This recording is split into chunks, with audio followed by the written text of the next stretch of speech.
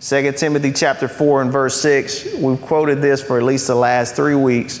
Paul writing to Timothy and telling him, "For I'm already being poured out as a drink offering, and the time for my departure is close. I've fought the good fight, I've finished the race, and I've kept the faith." And we know Paul's story and what all he meant when he said that. And he said, "There's reserved for me the crown of righteousness, which the Lord, the righteous judge, will give me on that day." And it makes sense to us when we read the story of Paul that he would get a crown of righteousness when he gets to heaven, that there would be a reward for him, all that he did, all he endured for the gospel. That makes sense. And then he says, the righteous judge, the Lord, will give me that crown of righteousness on that day, and not only to me. He says, but also to all those who have loved His appearing, the Lord's appearing. He's saying there's a crown of righteousness set up for me. He said, but not just for me, but everybody, every part of the body who has loved the appearing of Jesus. And he's talking about the second coming. When Christ comes again, those who have been looking in hopeful expectation for the return of their Savior. But I told you last week, how can you love His second coming if you don't love Him? And how can you love Him if you don't love every time He shows up in life? Because you'll see that as we walk through this life as a Christ follower, as a believer, we see Him show up in our life, and He is lovely. Every appearance is lovely. So we've been talking about some of the ways and times that Christ appears, that there's an appearance of Christ in our life. And last week we talked about communion, that He meets us at the table, and we spent a lot of time talking about that. And today I want to spend a little bit of time talking about baptism. Baptism, how it is a view of Christ and His work in our life and our union with Him. Amen. It's one of the most beautiful appearances you'll see of Christ within the body, and we're going to talk about that today. So jumping off of that in 2 Timothy, I want to pray, and then I want us to turn to Romans chapter 5. Father in heaven, anoint your word today. God, I know it's alive and active and sharper than any two-edged sword. God, I thank you that you'll take the poverty of my remarks and translate them to each heart by the power of the Holy Spirit. Open our eyes to the wonders of your word and the wonders of your work on the inside of us by the power of the Holy Spirit and to the sacrifice of Christ Jesus. Thank you in His name. Amen. So you can turn with me, talking about baptism, to Romans 5 and 20. And we're going to read there just the last bit of chapter 5 and then into the first part of chapter 6. Paul, writing to the church of Rome, said, "The law came along to multiply the trespass. But where sin multiplied, grace multiplied even more, so that just as sin reigned in death, so also grace will reign through righteousness, resulting in eternal life through Christ Jesus our Lord." Amen. Chapter 6, verse 1. What should we say then? Should we continue in sin so that grace may multiply? Absolutely not. How can we who died to sin still live in it? Or were you unaware that all of us who were baptized into Christ Jesus were baptized into baptism, into death, in order that, just as Christ was raised from the dead by the glory of the Father, so we too may walk in newness of life, or in new life.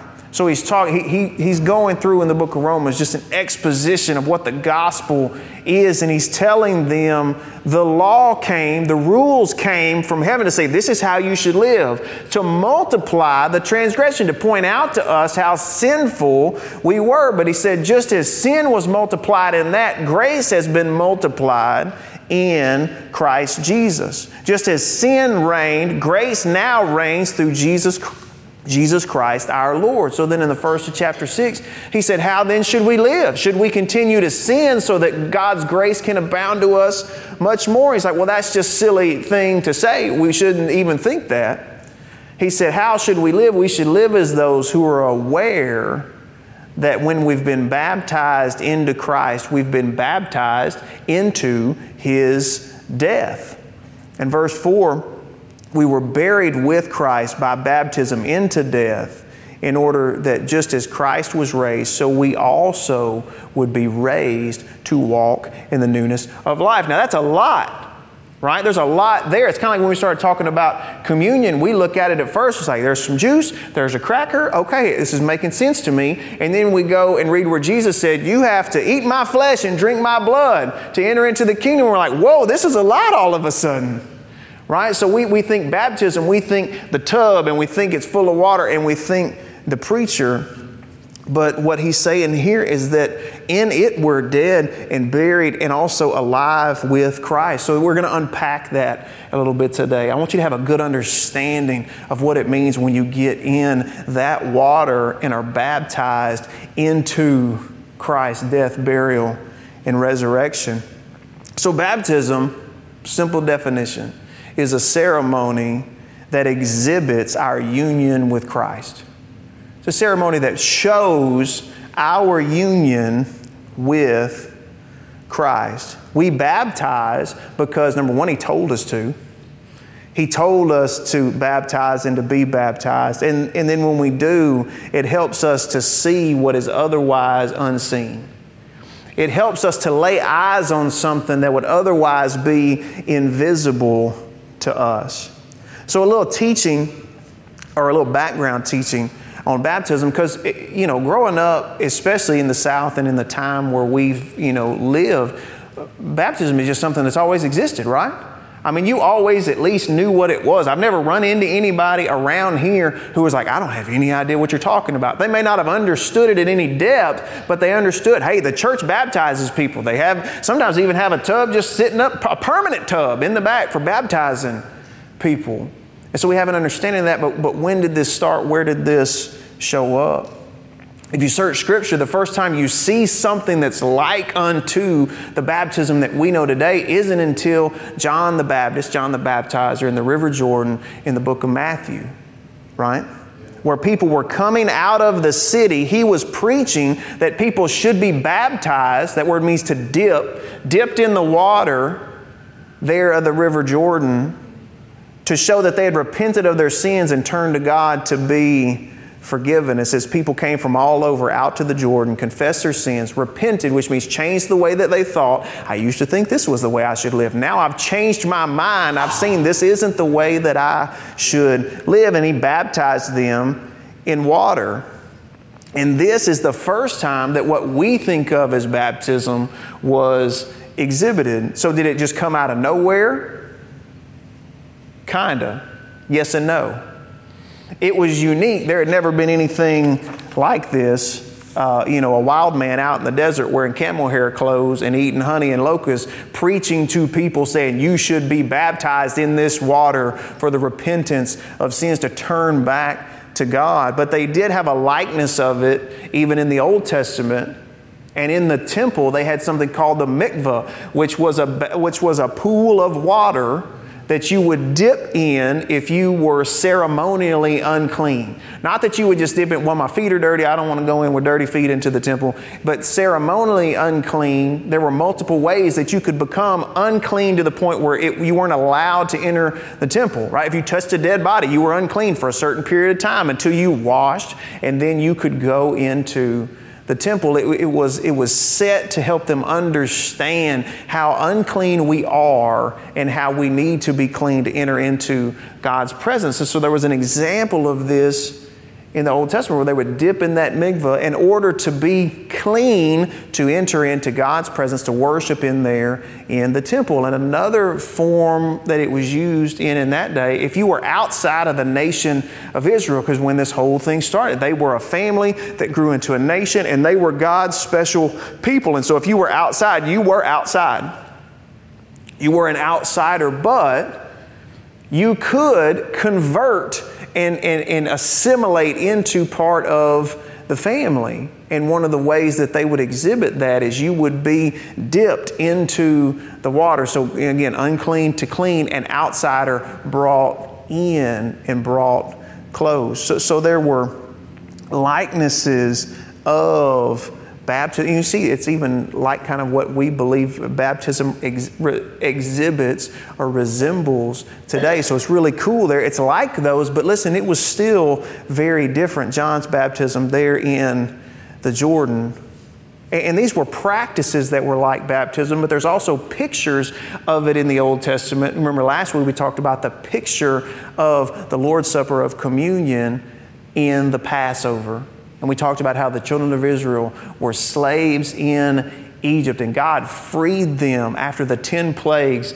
God freed them and said, I want you to forever celebrate this meal to remember that I was the one that delivered you out. So there was the likeness of communion of the Lord's Supper in the Passover. And in that same story, when they left out of Egypt, after that 10th plague, Pharaoh, who had said the whole time, no, you can't go. Who is the Lord that I should obey him? I'm not going to do that. Released them. They plundered the city. They sent them out with gold, hoping to be released from the plagues. And the children of Israel escaped by the power of God into the wilderness. And then shortly after that, Pharaoh regretted letting them go. I shouldn't have done that. Now they win. I'm going to go get them back. And so he loads up with 600 chariots and begins to chase down this large group of people that is leaving out of the city and headed towards the land that God has promised them. And then they end up, some of you know the story, they end up with the Red Sea in front of them and the Egyptians crashing down behind them. So they're trapped in between two places. And the way they would have seen that water wouldn't have just been, well, that's a lot of water. You know, we can't really pass that way. They saw water as a threat. Water was where you went if you wanted to die. It was a dangerous thing. It was chaotic and it was unfriendly and it represented death. And so you have this image of them between, you know, we talk about between a rock and a hard place. That's where they were. They're trapped between the Red Sea and the Egyptians. And most of y'all, some of y'all know the story. God parted the sea. He opened it up where you could see the ground opened up between two walls of water. How did he do that? I do not know. He's God. He controls the atoms and the molecules. He can do it. And he left it open all night and said, I'm going to hold them back and I'm going to let the breeze blow on this so y'all don't get all muddy when you're walking through here. You don't believe me? Go read it. It's in there. Yeah. He dried the ground for them to walk through. And then Moses led the people through this, passed through the water and to the other side. And the Egyptians see them escaping this way. And they're like, we're going to follow them through there. Let's go. And so they enter in. The Israelites are all cleared out. Moses raises his staff as God had commanded him to. And all the water crashes down on their enemy. And they are swept away. Swept away. So enemy on one side, water on the other. God opens it up. They pass through the water, and then one enemy consumes the other enemy, and neither is a threat any longer to the children of Israel. It's an amazing story. And you see images of the water in other places in the Old Testament. In the very beginning, when God created the heavens and the earth was without form and void, and the Spirit hovered over the face of the deep. Over the face of the water. So this image of chaotic waters that the Spirit hovered over and brought order out of chaos in creation. We could talk about Noah and the ark and how they passed through the waters of judgment and chaos and storm and survived onto the other side. And even Moses, who led the children out of Egypt as God's prophet, led them out when he was a baby. His mother put him in a basket and sent him where? Out into the water. He passed through the water from what would have been his death, because they were killing all the baby boys. And I know we're covering a lot. You're like, I don't know about any of that. Just hang on. We'll get back.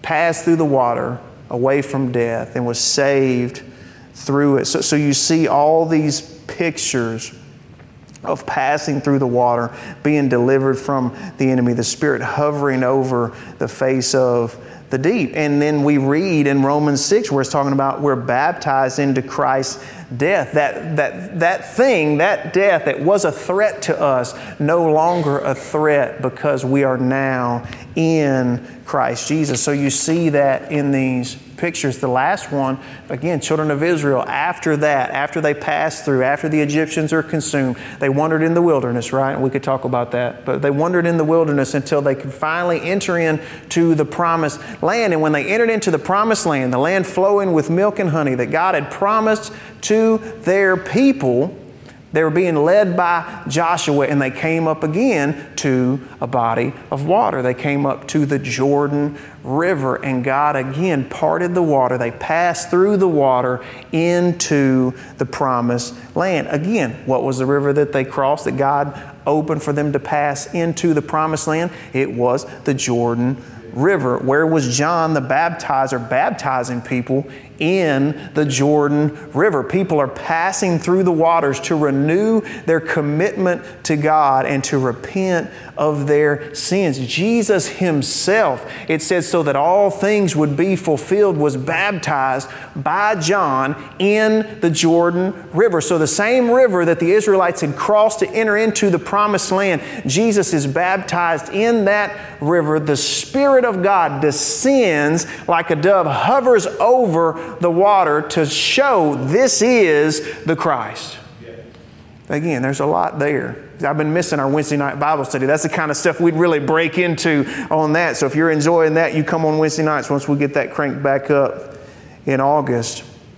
But Jesus, before He ascended to heaven, after His death, after His burial, after His resurrection, commanded His followers, go and make disciples and baptize them.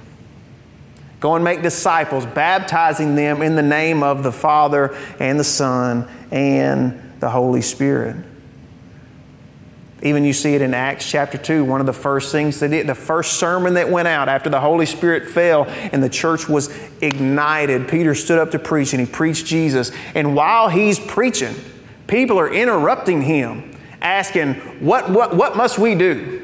What you have said has pierced us to the heart. How different that altar call was than so many we have, right? You know, now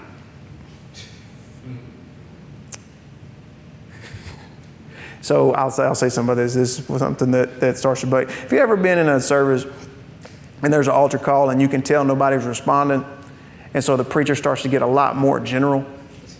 He's like, if anybody, wants to know Jesus as your Lord and Savior, be saved from your sins, put your little hand up, let me know. Nobody, and maybe nobody raised their hand. Well, if anybody, you saved just not where you're supposed to be with the Lord, raise your hand. These are important things to ask. And then you can always tell when not many people have been raising their hand. Because then they say something like, anybody in here want to love Jesus more?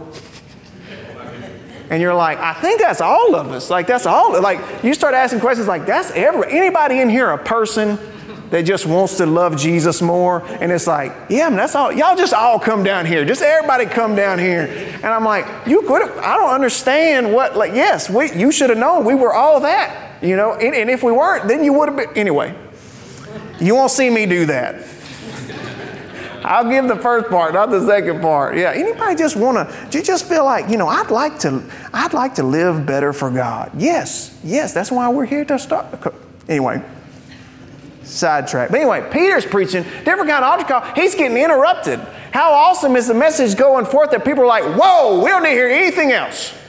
You stop right there. What do we need to do? You have us. Like, you have cut to our heart. What do we need to do? And he said, repent of your sins, turn to God, and be baptized. Why? Because that's what Jesus said to do. We baptize because He told us to. And like I told you, it helps us see what would otherwise be unseen.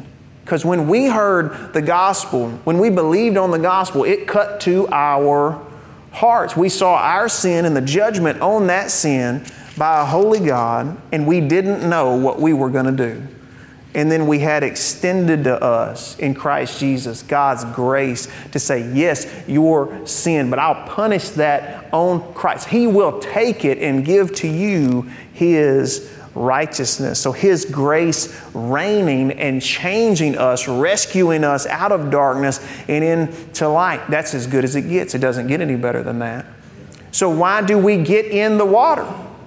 Do we get in the water to be saved? To finish it up? To go, well, I'm almost there. I just have to do this to check the final box. No. No, He completed the work. So we don't get in the water to finish it up. We get in the water, again, number one, He told us to.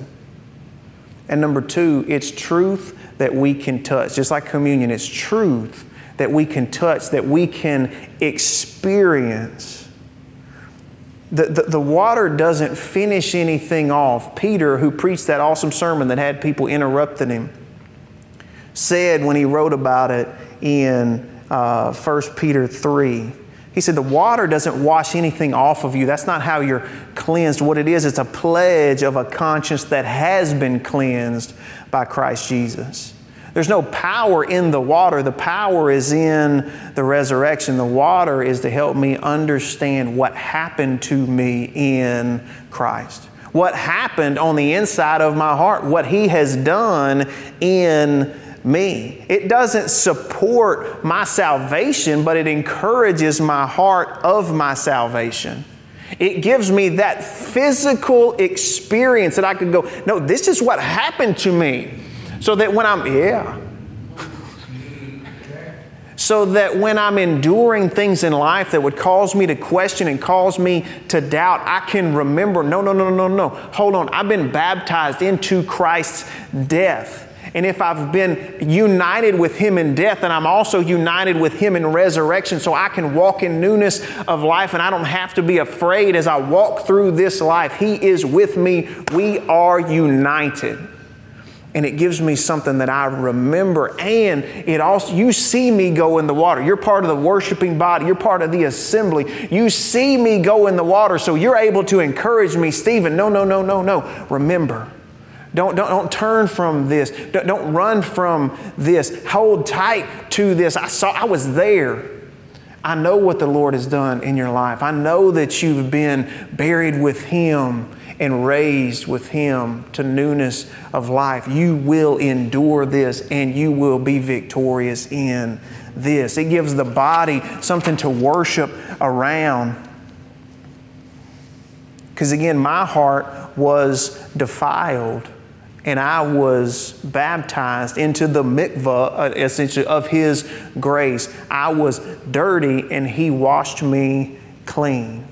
I was on the outside of the camp. I wasn't a part of the family of God, and He brought me in. He made me a part of a family that I wasn't a part of and made it like I had been there the whole time. And so, maybe concluded, maybe not, we'll see. Looking at this in Romans 6, I want us to look at it again, but we won't read back into verse 5. We'll just look here in verse 3 and move forward a little bit. Romans 6:3 said, are you unaware that all of us who were baptized into Christ Jesus were baptized into His death? There Christ was raised from the dead by the glory of the Father, so we too may walk in newness of life. And remember, look up, this isn't me reading, this is me talking. Remember, he said, it's like some of y'all think that you should just keep sinning so God can forgive you more. He's like, no, you died. You shouldn't seek after that anymore. You died in Christ. And just as Christ was raised, you've also been raised to newness of life. Why does it mean I'm never going to sin? It should mean you're not going to want to. That desire starts to change. He's like, why are you still running that way when He's over here? Be pursuing Him. Amen. Verse 5, for if we have been united with Him in the likeness of His death, we will certainly also be in the likeness of His resurrection. For we know that our old self was crucified with Him so that the body ruled by sin might be rendered powerless, so that we may no longer be enslaved to sin, since a person who has died is freed from sin. Now, if we died with Christ, we believe that we will also live with Him, because we know that Christ, having been raised from the dead, will not die again. Death no longer rules over Him. For the death He died to sin once and for all time. But if He lives to God. So you too consider yourselves dead to sin and alive to God in Christ Jesus. This is what it teaches us. The water teaches us what's actually happened in our heart. He's reminding them, these are people that have been saved, that are following Christ. And He's like, just remember what that did on the inside of you. That you were dead in your sins and trespasses. You were trapped under the law that called you a sinner. But when you were baptized into Christ, you were baptized into the likeness of His death. A dead man is freed from all of his debts. He can't owe them anymore. He said, but you didn't stay dead. Just like you didn't stay down in the water, Christ didn't stay down in the grave. He rose again. So because you were united with Him in death, you're still united with Him when He rose. So in life and in death, He is your hope. Just like we sang this morning.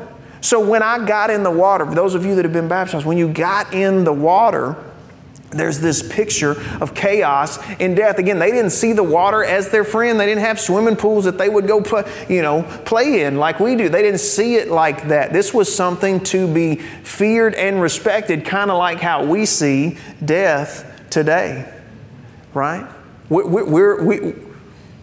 The Bible says that we had a fear of death that was pent up in our hearts, that He came to deliver us from. And so when we see that water, that's what we're supposed to remember. And then I've confessed my sin to God. I'm just like the Israelites. Death is chasing me down from this side, and I'm meeting it on this side. I am trapped in between two things that are trying to kill me. And then, just like they did, I passed through the water. They passed through the water to the other side. When you were baptized, you passed through the water. And think about when you get dunked underwater. Everything goes quiet, doesn't it? You wouldn't have heard the thunder. Everything goes quiet. Even breath stops. Hopefully, don't be breathing if we're putting you under the water. It's the first thing we teach you. Don't breathe in while you're under there. Be baptized today. You don't want to meet Him today. He's still got some stuff for you to do here. But everything goes quiet. My breath stops. It's just that, it's that sight line of death going down into the grave. And if you've been baptized, unless you're that little boy on the YouTube video who's just like, I can't wait, I'm going to go right now. Have you seen that? Oh, it's the funniest thing ever.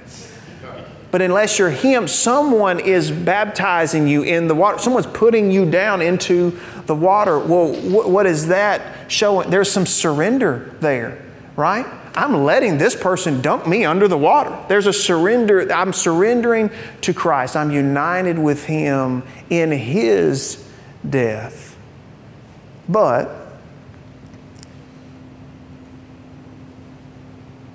just like He didn't stay in the grave, I don't stay in the water. He didn't stay in the grave. I don't stay in the water. I'm lifted out just like He was raised from the dead. The Bible says also to walk in newness of life. So you see just this beautiful picture, this appearing of Christ that we see in baptism. It's a reminder for me that I'm laying my life down in Him because He laid His life down for me. He died for me, went all the way down to the depths of the grave for me. That thing, like I said, we have that fear of death pent up in our hearts, the thing that we're most afraid of. He went down to the very depths of it, to the very bottom, and then came back to show that He had completely and utterly defeated death, that death didn't have a hold on Him. So when He was raised, Paul's saying all of this happened. The water is to show you, because you can't see all of that happening. I can tell you that you can't see it. The water is a way for you to be able to see it. Because He rose, we're brought up out of the water. And in verse 4 it says, just as Christ was raised from the dead by the glory of the Father, so we too may walk in the newness of life. Not the old life that we lived. That's supposed to stay down there. Again, we know there's some gaps when we come up out of the water. Nobody came up out of the water and go, I've never sinned again. was perfect from then on, but God begins to close those gaps in our hearts and our minds and in our life so that we look more like Him. He does that by the power of the Holy Spirit at work in us. When you are raised up out of the water, that old tyrant sin that you were a slave to, it stays in the water. He said when you died in Christ. Sin, your master, stayed down. It's not your master anymore. Before you were saved, all you could do was sin. You couldn't do anything better than that. But He's given us now a new life in Christ. I'm not its slave. Death has been conquered by death, and I'm raised up into new life. And baptism is a ceremony that exhibits our union with Him. What He's done for us, we see it in baptism. It makes our acceptance into Him visible, both to us and again to the worshiping congregation. It's long been a sign of you're not just being baptized into Christ, but you're also now accepted into the fellowship of the church. You're one of us. You're a part of the family. You're walking with us in Christ Jesus. It's a beautiful appearing of Jesus in our life. So are we saved when we're baptized? No. Should I be baptized? Yes. But not that type of should. Maybe you say it like this: must I be baptized? Yes, but not that type of must. I'm thinking about this story that I heard. A husband and a wife, been married for a long time, and he's about to go to bed, and he says to her from across the room, "Must I kiss you goodnight?" And her answer was, yes, but not that kind of must. Right? Yes, you must, but not like, you must. It's like, yes. Right? Almost the thought of, why wouldn't you want to? And that's the way I see baptism. Must you be baptized? No, but why wouldn't you want to be? Why wouldn't you want to see that in your life? That exhibition of God's grace and transformation in your life, what you were baptized into and brought up out of. Why wouldn't you want to share in that awesome appearing of Jesus and the testimony of His grace? Amen? So, who should be baptized? Those who have repented of their sins. Those who have come to Christ as their Lord and as their Savior. Who are declaring, I was a sinner and now I'm not because of Jesus.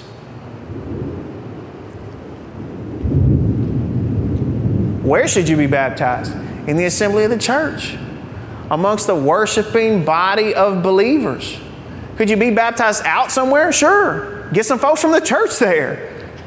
The assembly needs to worship around that. Because again, why would you wouldn't just keep that to yourself. This is a testimony of God's goodness in our life, and something that also preaches while it's happening. Just like Paul said, when you take the cup and you take the bread and you take communion, you're proclaiming the dying of the Lord Jesus Christ. You are preaching a message. When you're baptized, you're preaching a message, and it's going out amongst the body and then anybody else. You're going through the waters of death and following Jesus out the other side and into the new creation. If any man be in Christ, he is a new creation. And you're walking into that newness of life, that creating again, both inside of you and outside of you, new life. Again, John was baptizing people in the River Jordan, the same one they crossed to enter into the Promised Land. I don't think we're going to leave anytime soon, so you just sit tight. We'll go outside and get baptized right now. Different kind of, a lot of water out there. But passing through the waters and into the Promised Land, not just Canaan land. It's still over there. It's kind of rough right now. But the land that He promised us, His kingdom, the one that He said, though, unless you be born again, you won't see it. Amen. So I would tell you, as I do close, and Andrew, if you want to go ahead and come, we'll get ready to sing together, and everybody can wait for the rain to stop so we can leave. But If you have questions about baptism or you have interest in being baptized, let me know. I want to talk with you about that. I want you to experience that blessing, proclaim that message in your life. If you're ready to be baptized, we will baptize you. We got this tub. It don't even take long to fill up. We could get it done in just a few minutes. Doesn't have to be scheduled. Now, I will tell you, we have a baptizing scheduled for August the 8th. Already got a young man who we're going to baptize that day. We can include you that day. We can include you today. We can include you next day. We can get you in the water because it is a glorious appearing of Jesus Christ in our life. So mark that down. If you're not getting in the water, you do want to be here August 8th so that you can celebrate that with us as the body. Amen. Amen. Let's pray. Seal this as we get ready to go today. Father, thank you that we will always be those who love your appearing. And Lord, we'll see you all over this life. I thank you for the purposeful moments that you have implanted in our life so that we can see you clearly. God, when we come to the communion table, when we come to the baptismal pool, we see you there. We see the work that you have done, the sacrifice that you made, what it bought and paid for us, what you endured to pay our ransom from sin and death, to unite us in your death, your burial, and God, thank you also your resurrection, that you remain our only hope in life and in death. It rests in Christ Jesus, and what a better place for it to rest we couldn't find. Because if it were resting in us, we'd have ruined it already. God, but set in Him, it is eternal and it is everlasting. Lord, that we will continue to see you exactly where you told us that you would be.